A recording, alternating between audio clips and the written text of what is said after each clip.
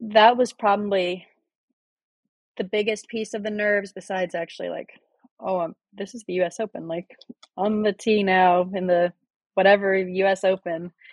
Like, I mean, hearing your name announced right there is pretty crazy. Just faking confidence. Like, walk up there with a little bit of swagger, even if you finish dead last in your last tournament. Like, walking up there with a little pep in your step, kind of puffing out the chest, lifting your chin up is worth so much.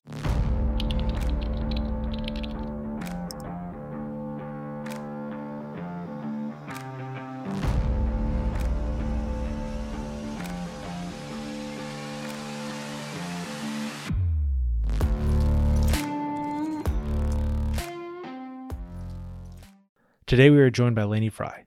Laney is a junior at the University of Kentucky. As a junior golfer, she ranked 87th overall in the Golf Week junior rankings and was ranked 24th in her class.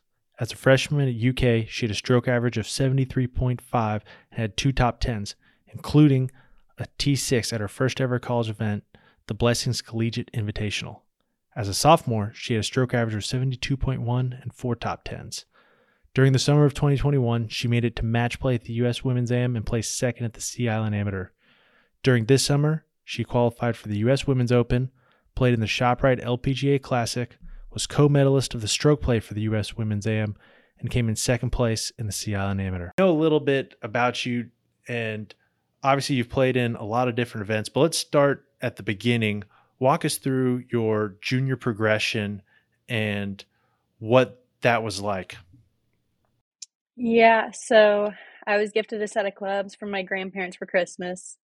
Started taking lessons when I was 7 and kind of built my swing out of nothing, but it was more just keeping my interest there. 5th grade summer, I got a call from the LCA high school golf coach. He was like, "Hey, your daughter's interested in golf, like have her come out." And I thought that was like big time. And so I was super excited. Shot 127 at Battlefield, and I was like I loved it. It was my first time playing 18 holes. I thought I was amazing. But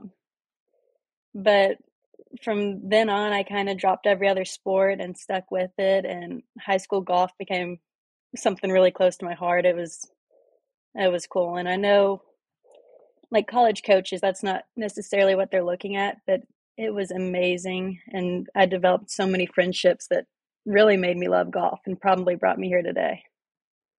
That makes sense. So your first round, 18 holes competitive, 127, and you kept practicing, kept getting better. What was that growth like for you? How did you get better? Because by the time you get to the end of high school, you've won a state championship as an individual, you've won a couple as a team, you've won the Kentucky Girls Junior Am, qualified for the 2019 Girls Junior PGA. That's a far stretch from that round at Battlefield. What was that growth like? Yeah, obviously there was some mechanical stuff. Like, my swing got better, I got stronger, started working out a little bit and spending time with Marky D. But I was really into competitions. My dad was good at making practice fun. We'd go up there, and sometimes we would, like, I love animals, and so he would put an animal on the line. He said, "First time you shoot even, I'm going to get you a sheep." And so I got a sheep when I shot even. I was over at golf club in the Bluegrass. Like, I still remember all these.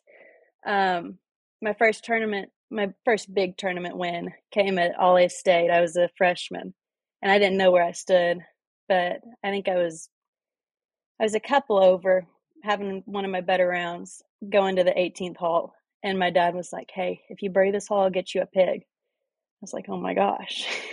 And I had like a 10-footer, and I made it. I still, like, I don't know. But my dad told my mom as I was about to hit it, he was like, "Oh, this is for a pig," and she was not happy. But we get in, I shoot 74, sign my scorecard, and then I find out it was for the win. And I still don't know if my dad knew that there's that much riding on it, but he was really good at making it fun and special. And I mean, obviously there didn't have to be a live animal on the line, but it was motivating at the time. When you're playing in those types of events, you get your first win. Did that make you feel more confident? Did you feel better after that type of stuff going on to play more and more events? Because you won a good amount in high school. Oh yeah, that first one was a big one.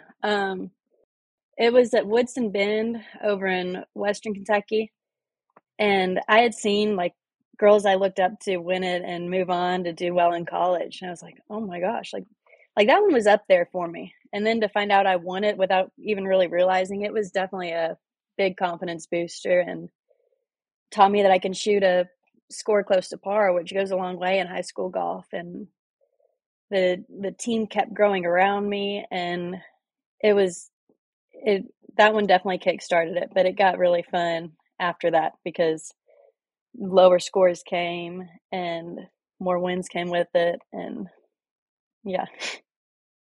Tell us a little about your team experience. What's your best memory of being with your team in high school golf? Because it sounds like that was an integral time for you. It's something that really is hard to replicate. Mhm. So there was some coaching shifts in middle school, but once high school came, the older girls had mostly graduated, and we had a really young team. It was me and Sarah Harper, Emily Sparks, and Delia Gibbs, and then Mary Keen Mars. And we were like the solid five, and my dad was the coach, and it was just the sweetest group of girls, and everybody loved everybody. There was no drama whatsoever. Like it was really neat to see everybody pull for each other, um, because everybody's also playing for the individual win too. But there was nothing but happiness when somebody succeeded. And I think one thing we can credit that to, my dad had everybody, we would get in a circle and he'd be like, look to the person on your right, you're praying for them today. And so every hole we would write down our scores, and then on the scorecard, we'd put a check mark if we had prayed for that person. And I really think that helped to shift the focus off of ourselves, and but also like God's powerful, and he really blessed our high school season. That's really cool. I'd never heard that story before. As we know, you grew up on Keene Trace, just right of hole 6. Hmm. Talk a little bit about how that helped your development. Just being out there, you could practice whenever you wanted to, get out on the course, take lessons whenever you wanted to. Hmm. Um, Yeah, that was big. Having my coach on the course was really cool, and I got to spend plenty of time with him to really refine my skill and learn and get playing lessons. But one of my favorite things is going out on the course like late at night, and I can play 18 holes in just over an hour. And that's really helped me lately because it's so dang hot, and the course is crowded in the middle of the day, and so nobody's out there at night, and I can get a full day's worth of practice in an hour.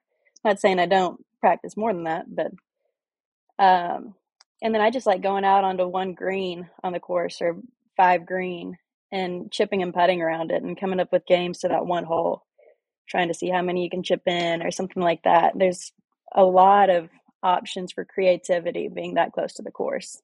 I'm really blessed to be here. Very cool. And as you said, you kind of got that experience in high school, got to practice more. You still have that experience now. And you had that round where you shot 74, got your first win at the All State. Um, Tell us a little bit about the improvement from there, because by 2018, you came in second in the Golf Week Tour Championship, shot 69, 76, 70. So those are some rounds under par. Prior to that, you won at Cherry Blossom in a Golf Week event, shooting 67, 67. A lot of times when you shoot scores that are that good, you get uncomfortable uh, being that Mm. under par. How did you A, develop the skill to get there, and then B, get comfortable being under par? Because when you're 5 under par, it's hard not to know that you're 5 under par. Hmm. That's a good question. I'm honestly not super sure how to answer it. It kind of just came like when golf is coming easy, you got to try your best not to wonder why it's coming easy. Just take it as it comes. And I really don't know what that development looked like, but it's really fun shooting low scores. And I guess that makes it a little easier if you realize, if you take a step back and be like, hey, it's no big deal. But it's a lot more fun shooting 67 than 76. Like, let's keep it going. Yeah,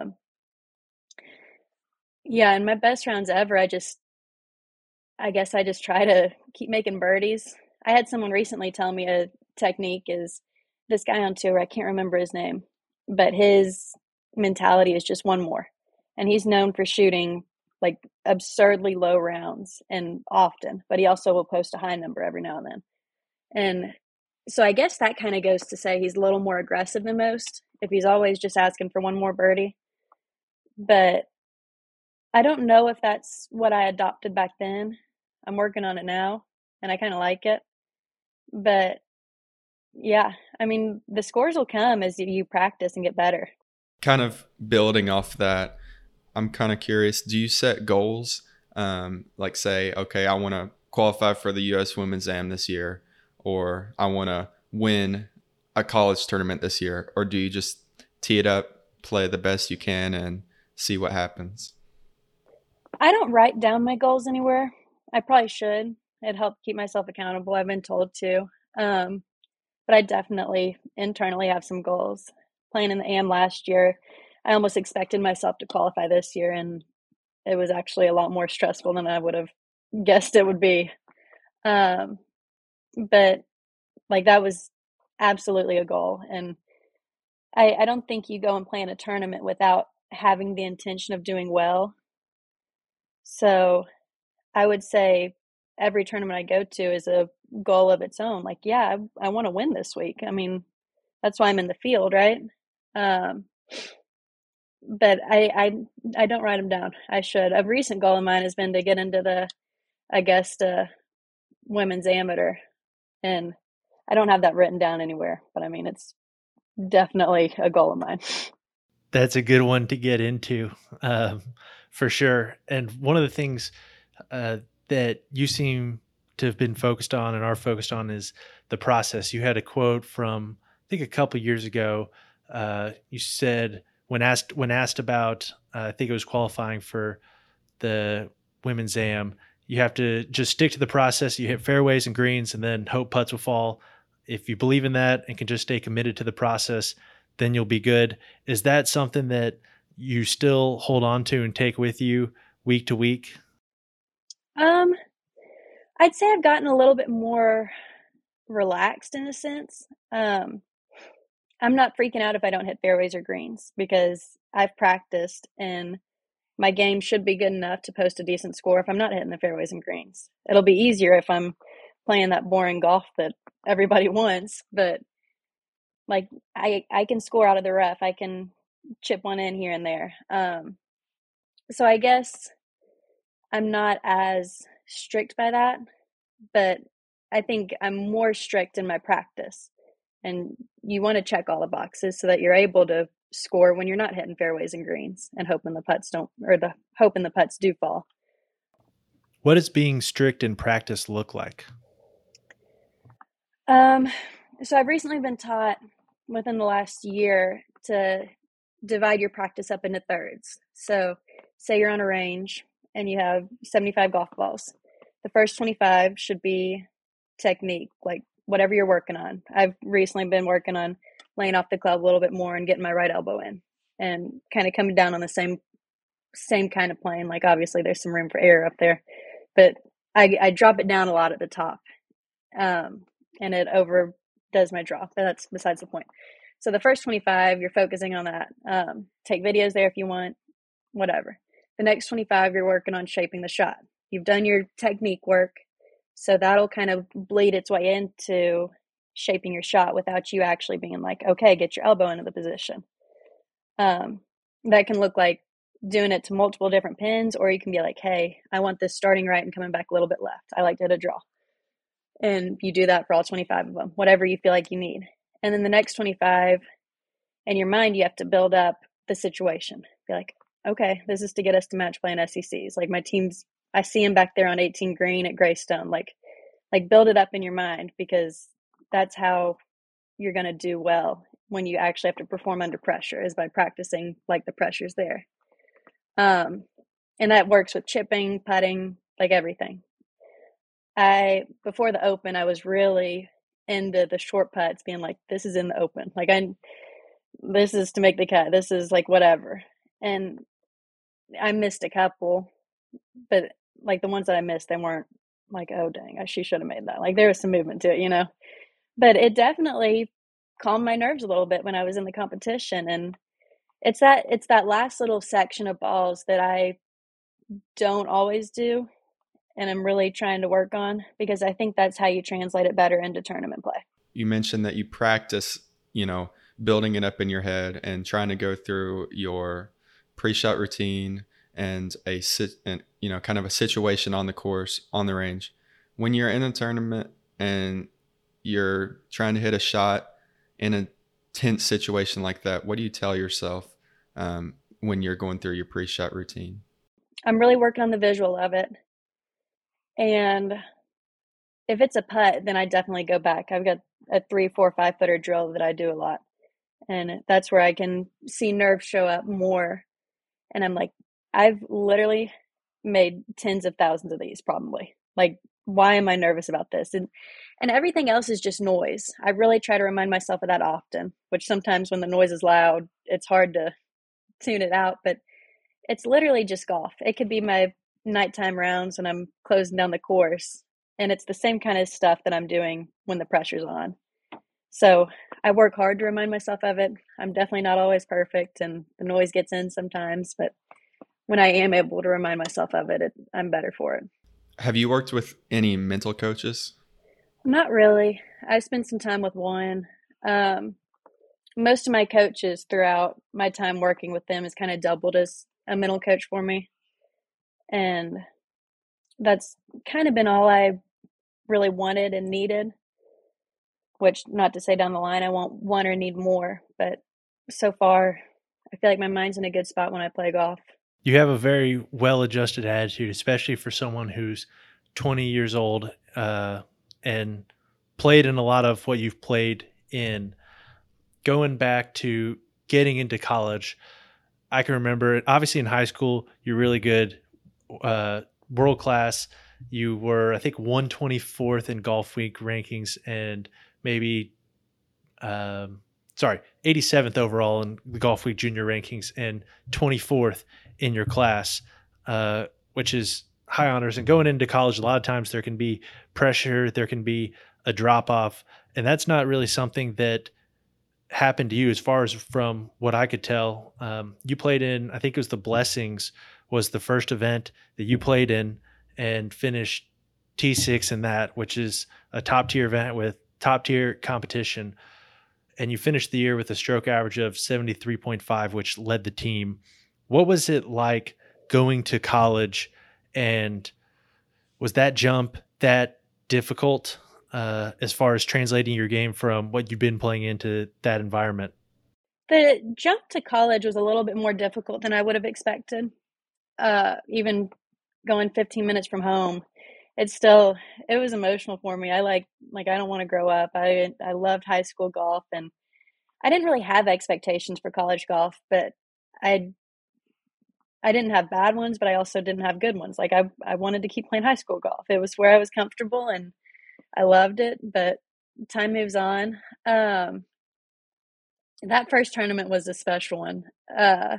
We didn't know if we were going to have a season. When we found out we did, we had like 6 qualifying rounds within a week and a half, and there were a lot of tears during that. I didn't play too great, but thankfully the whole team struggled.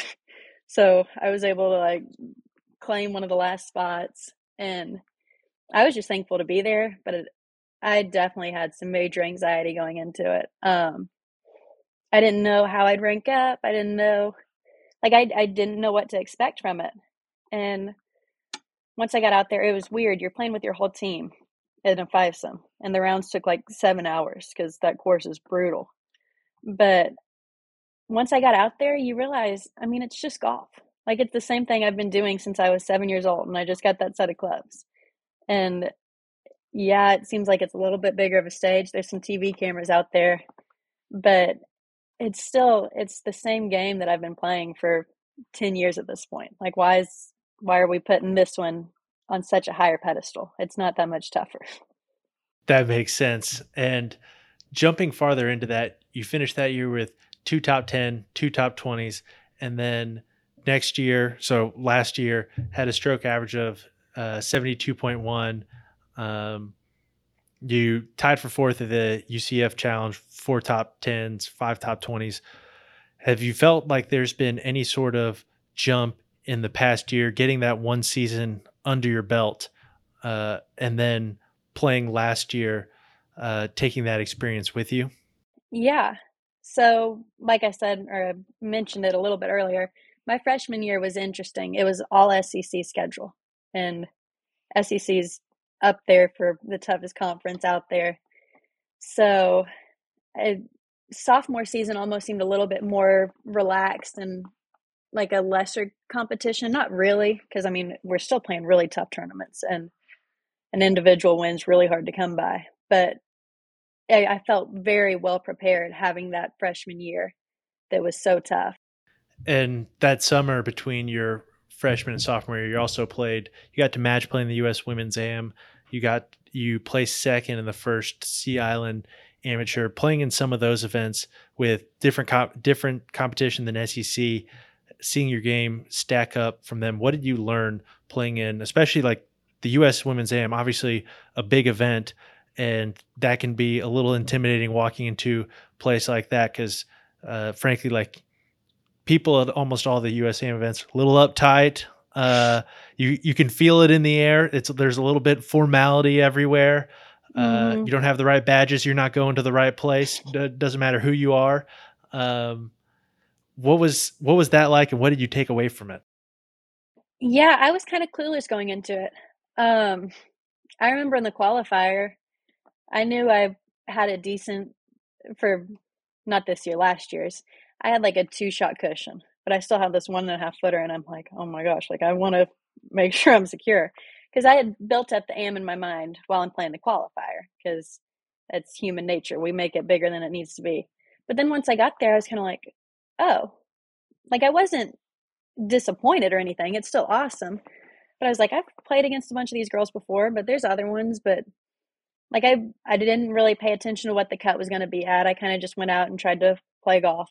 I remember it started with the first hole was a par 3, and that really caught me off guard. I don't know why, but like that was one of my big takeaways from the first 2 rounds. I was like, when am I going to have to, because you start on one day and 10 on the next. And I was like, which day am I going to have to start on the par 3? Like that's kind of weird.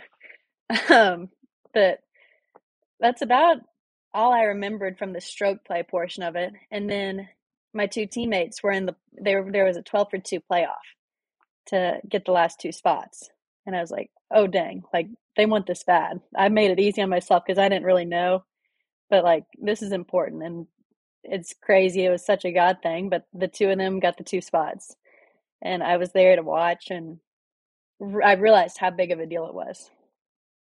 So usually when we do these interviews, I ask someone about, the strength of their game. And usually I've played with them a bunch. I know what their strength is. From the times that I've played with you, I can't really identify a weakness. If you do have a weakness in your game, what would you say it would be? I'm not going to call it a weakness, but I've definitely been spending more time on my short game and putting as of lately. Driving, ball striking, distance, all comes pretty easy to me. I feel like my mind's gotten to be in a pretty good spot, and I can work my way around the course pretty well. So just getting more comfortable with different short game situations and having a go-to chip shot, like a technique. Hey, I've got a 15-yard pitch. Like I've got a technique for this, Um, and then I've been spending a lot of time putting. Would you say that's something that you've had to improve because you're playing on these bigger tournaments on tougher courses, or has that kind of been something that you've always had to work on? It's been highlighted in the bigger tournaments on bigger courses. I don't know the exact stats, but like at the Open, they did shot link and strokes gained for me. And I want to say I lost 7 shots a day to the field with short game and putting, which is just mind blowing. Which, to be honest, it's most scary because I didn't feel like it was that bad. Like, obviously there's room for improvement. That just means you hit it really well, because I don't think you were too far off the cut line there. I shot 5 over, 4 over. I had a couple big holes that cost me, but yeah, I was hitting it pretty well. Um, and obviously, shot length doesn't show everything. It just shows from the fairway, a 15-yard shot, like you got it this close, and then you missed the putt. So there was bad lies involved and tough breaks that make that number a little bit higher than it is. But yeah, it really pointed to me that I needed to improve that. Um, and also just practicing it, because like I said earlier, like that shorter motion is where the nerves show up more, for me at least. So the more I practice, the more I'm going to feel prepared, and that situation isn't going to scare me as much. Let's talk a little bit about that preparation there, and specifically about the U.S. Women's Open. You played in that this summer. Talk to us about the qualifier, your preparation for the qualifier, and then going to that Open, and what preparation was like for that and how it felt after you got out there. So preparation for the qualifiers just bring out a different kind of nerves. There's more pressure there because you want to go to the tournament. Like, you've got to travel for the qualifier, and like, if you don't make it through, you're like, oh, like, why did I come up here in the first place, you know? I wish I could be able to look at it as great experience either way, but there's definitely a little, I don't know, the vibe at a qualifier isn't as good as at a normal tournament. So I was just trying to get rock solid on those short putts, so they weren't really in question at the qualifier, because my ball striking was in a really good spot going into it, and it stayed in a really good spot during it. I don't even remember what I shot. I think I was around 1 under through 2 days, or the 2 18s, and I can't even begin to estimate how many shots I lost based on short game, because I've never hit it that well in my life. I don't know what was going on. But it was really interesting. We were the first group off, and we were doing threesomes, and we had a withdrawal in our group. And so we were in a twosome. I was with this sweet girl. She played quick, and we were moving through the course. I can think I had a tough start, but kind of got it to 1 under on the first 18. And then the next 18, we got through 17 holes. And there were a couple weather delays and the break in between rounds through the way. And they called it. And so I had to come back and play 18, which was kind of a long par 4 into the wind, which was really wet because it rained so much.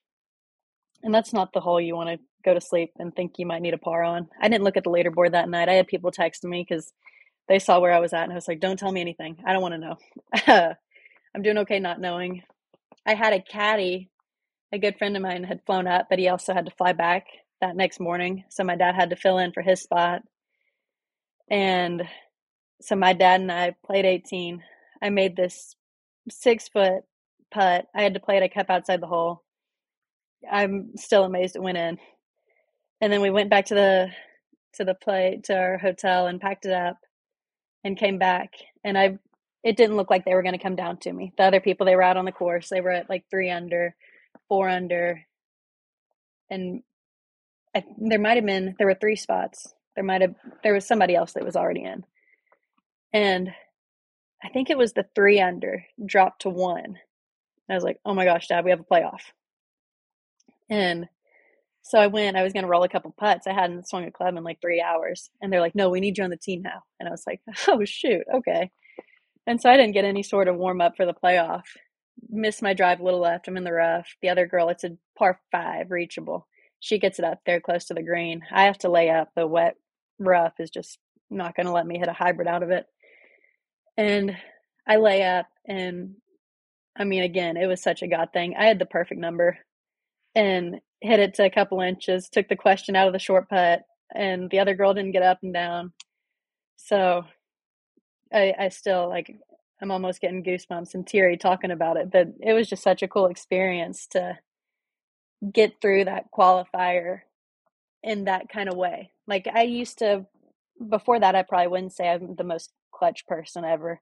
And maybe I wasn't. I just got lucky with the wedge number. Maybe that's all it was. But that was a big confidence booster. I was like, well, shoot, that was really fun.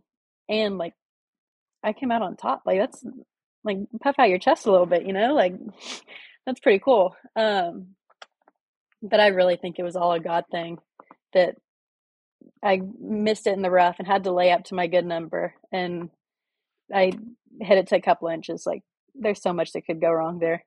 Um, but then for the Open, the preparation was a little bit more mindful. Lots of that short putting drill. Like, this is to make the cut, like I said earlier.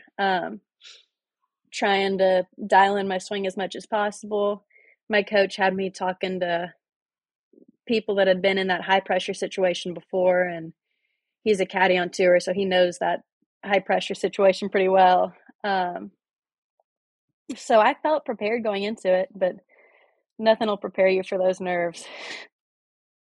That is a big situation to be in, but you played in that this summer. You also played in the LPGA, the ShopRite Classic. What was it like? I know we talked about the USAM when you went there. You were like, "Oh, I've played against a lot of these people. Like, I'm familiar with them. I'm not out of my element." How did it feel to play in those events where you might have played with some of those people as well, but there's a lot more that you hadn't played with and a lot more that you hadn't been with, at least in that context? Yeah, that was definitely a piece of it, and I want to play professional golf, so I wanted to go out there and prove my worth. That was probably the biggest piece of the nerves, besides actually like, oh, this is the U.S. Open, like on the tee now in the whatever U.S. Open. Like, I mean, hearing your name announced right there is pretty crazy. But that competition, it's different because everybody's out there playing for their livelihood. I mean, it's their job, and I'm just out there. I can't make any money from it, right? So if you look at it like that, it's a little bit less pressure. But yeah, I think for me, the biggest part was that's where I want to be in a few years. And so I want to see how I rank up, size up. I had a lot of people that week and the week after, the caddies for the players, and they were telling me, hey, like, you're good enough. Keep fighting, keep working. You'll make it on here. We'll see you out here one day, which was super kind of them and encouraging to me because obviously I didn't make the cut in either one of them. But I consider both of those wins because my ball striking held up. I know I need to work on my short game. Yeah, if that doesn't answer your question, you can ask it again. No, that was perfect. Earlier, you were talking about how you talked to a PGA Tour caddy about being in those high pressure situations. We know that you've done some work with Ted Scott. How did you get hooked up with him, and what are some of the main things that you guys have worked on? So it was probably like 5 or 6 years ago. Keen Trace had a Bible study, and Ted is a major believer, and he came up to be like the speaker for the last one. He's from Louisiana, and he stayed with us. I think the guy leading the Bible study was a friend of my dad's, and he was just awesome. And he knew I played golf and really spent some time with me, just kind of getting to know me. I think we went out and played a couple holes, but I thought he was really cool. And he is really cool. He's an awesome guy. But I didn't ever think he'd become my coach. And then about a year ago, I reached out to him saying, hey, like, can we work together? And he was like, yeah, come on down. And it was actually the PGA tournament down at Sedgefield. He was working for Bubba at the time. And he was like, yeah, come on down. We'll give it a trial and error. Like, see if you like me, if we can work well together. And it was really great. He's so positive and encouraging and makes me feel like I'm doing the right stuff. We've worked more on the mental side of it in course management and strategies he sees the best players in the world adopting. He's taught me some games to play. Like there's this game Patrick Reed plays all the time where you go out and if you hit it on the green in regulation, it's a one-shot penalty. And playing that game has really made me work on my short game because not only are you learning where you want to miss it, if you have to miss the green, if you're out of position, but then you got to go and get it up and down or chip it in if you want a birdie. Like it's tough to score in it, but it's really good preparation. And he's taught me plenty of stuff like that and drills that he sees. He's working with Scotty Scheffler now, drills that he sees him doing. And he's taught me breathing techniques he's learned from Bryson. And he's just well respected on tour. So he gets info from the best players and kind of guides me along as I'm trying to make it on tour one day. That is all really, really cool stuff. I have a couple questions from that. First of all, I'd like you to go deeper into some of that course strategy stuff that he's been working on with you. And then also would like to hear about the breathing techniques. Yeah, so the course strategy, he just kind of dumbs it down. Says, well, your strength of the game is ball striking. Like you can pull off shots really often and you need to milk that for all it's worth. So he kind of teaches me the Tiger approach, like play well on the par fives. You got 4 easy birdies there. If you're hitting it well off the tee, which typically that's also a strength of my game. And so take advantage of those. Don't do anything stupid and add up the numbers quickly. Like don't have a blow up hole. You can avoid those pretty well. Like get back into position if you need to, make a bogey if you need to. And then lag putt him to death. He said that's one thing that's made Scotty great is he grew up on a course in Dallas and the practice green is just super undulated. And he would just spend hours out there messing around as a little kid. And it's really developed his touch into what it is now. And I remember, I think it was at Bay Hill. Was it a second win? He like lagged it from 75 feet to a couple inches, knowing that that was for the win. And I was like, oh my gosh, like that touch is unbelievable. But then you realize, hey, I mean, he's literally been doing it since he was a child. Like he should be good at that. So it's kind of course management as far as simplifying it. Like it kind of goes back to hitting the fairways and greens, which we know we can survive if not, but try and hit the fairways and greens and surprise yourself by making a few lags and surprise yourself by missing a couple towards the hole. And I mean, it makes golf pretty easy when you think about it like that. And then the breathing techniques, he didn't really go into the techniques with me. This was kind of recent, but he said Bryson goes up to high altitude area and trains his breathing. And so I guess that teaches his lungs to, or I guess belly breaths to be more efficient. And I just thought that was really interesting. Obviously I haven't been able to get to somewhere high enough altitude to work on that, but if I ever find myself in Colorado, I'm going to be breathing through the nose. That's funny. And that course management he's taught you mirrors a lot of things that we've heard from great players, and that is kind of that Tiger approach, which is playing aggressively to some conservative targets and making the most of what you can out of things and minimizing those mistakes. Mm-hmm. When it comes to mistakes, it's easy for nerves to cause you to make mistakes.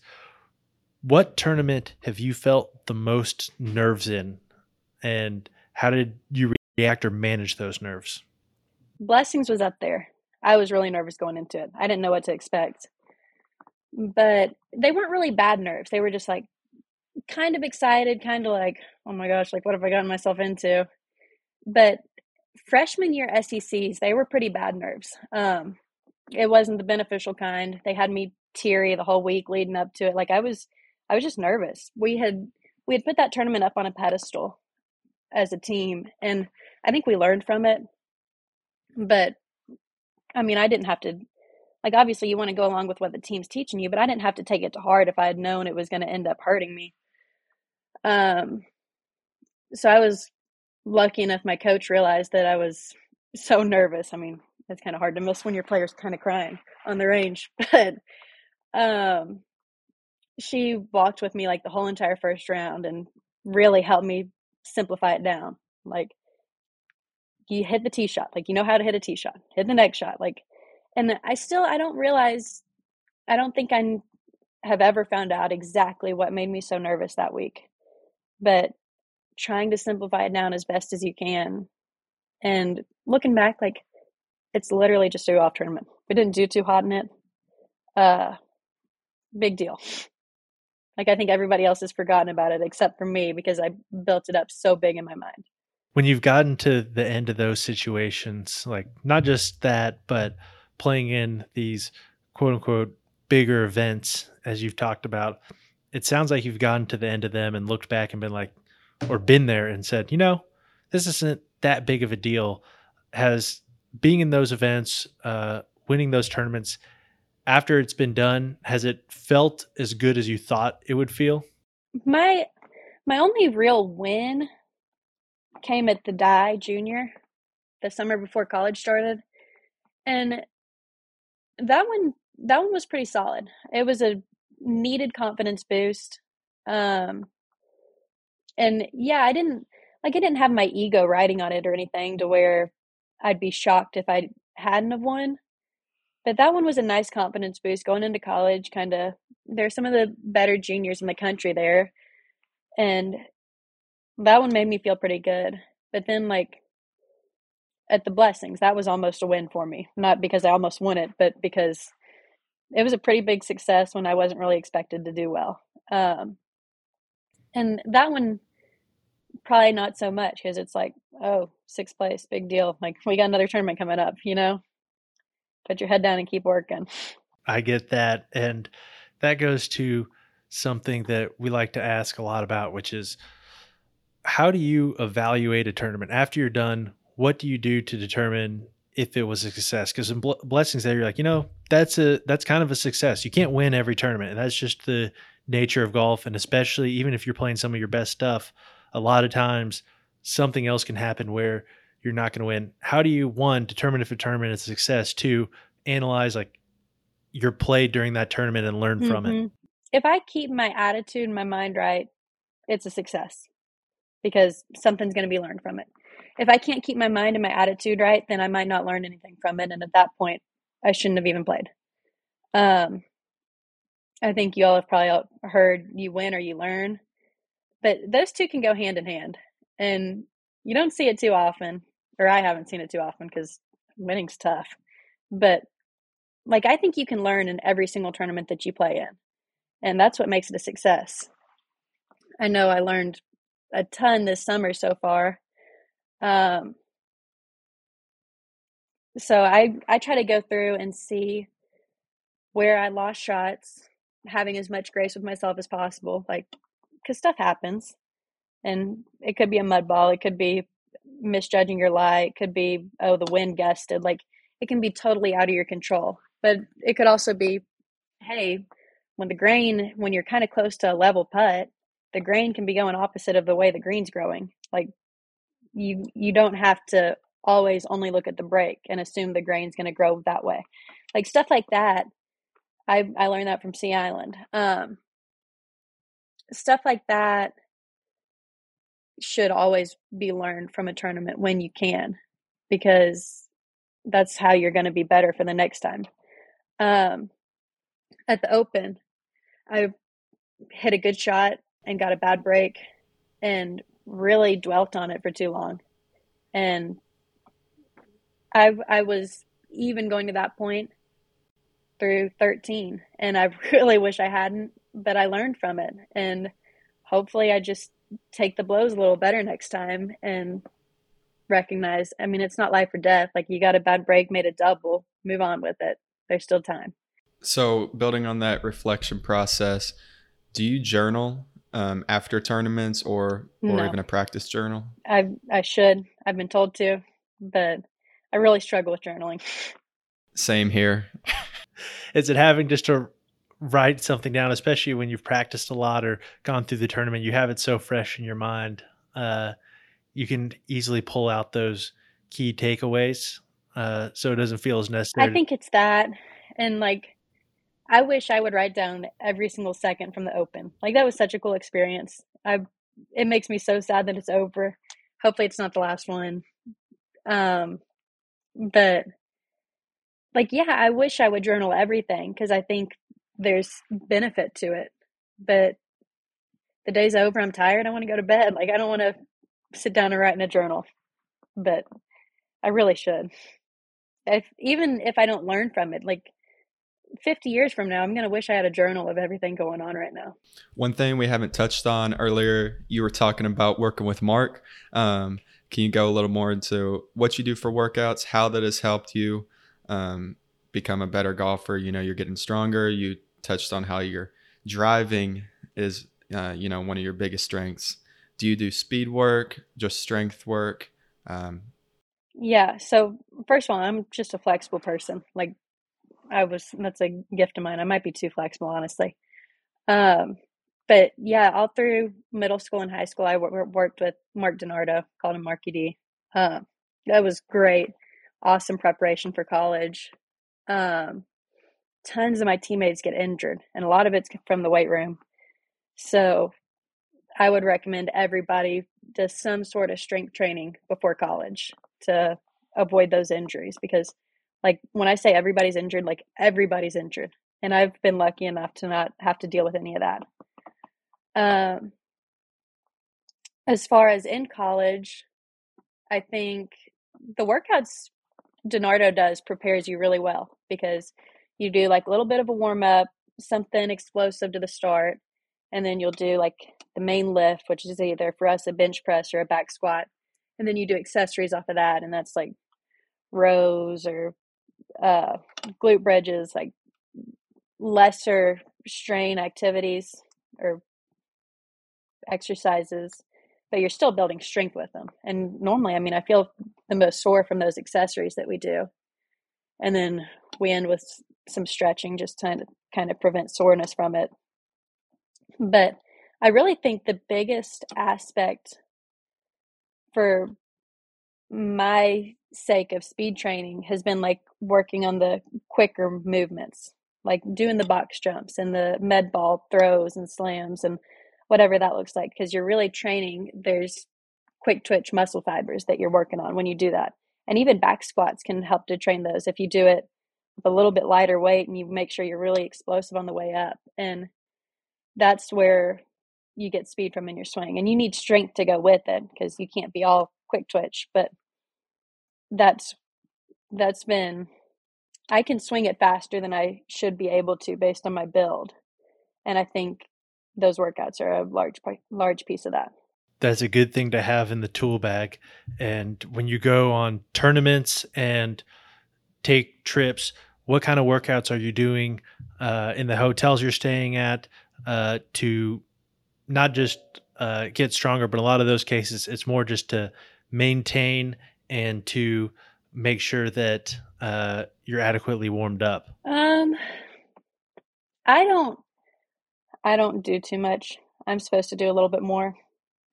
Like the whole team, we've got a pre-round rollout thing. Like we got a rollout kit, and there's just some really light motions that, like I said, like I've been blessed, and part of it's probably from marketing, part of it's just the way I've been built. I'm more flexible, um, but I don't really need a super strong warm up. Like I just take some easy swings on the range. I usually go chipping green, then range, then putting, and I kind of work my way up. I get the hands activated by chipping, and then I go and hit some wedges until I get to the full wedges, and then by then I'm pretty loose.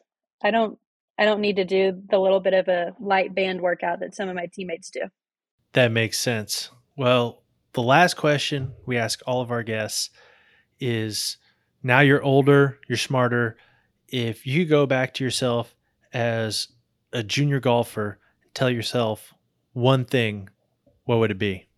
Hmm. I think I'd say take it easy on yourself. Um, like I wasn't too hard on myself, and I'm so blessed to have a great support group and people that want the best for me that reminded me of that. But like it really, that stuff doesn't matter. If you're meant to make it, you're going to make it. Like it's all going to happen in its own time, and God's will's infinitely better than what we could imagine or draw up for ourselves. So there's really no point in stressing over it.